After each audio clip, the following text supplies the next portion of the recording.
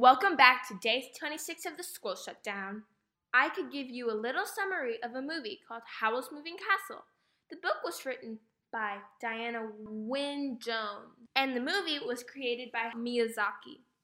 This story takes place in the 19th century during a war.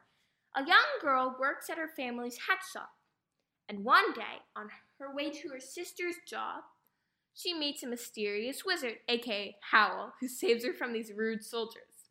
People say that Howl eats maidens' hearts.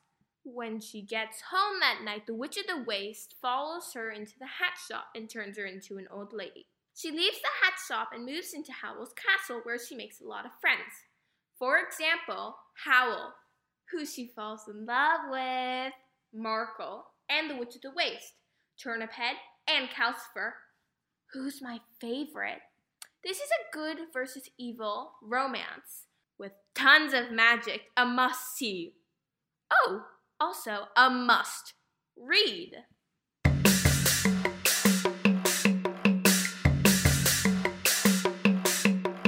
That's it for today. Come back tomorrow for day 27 of the school shutdown. Bye.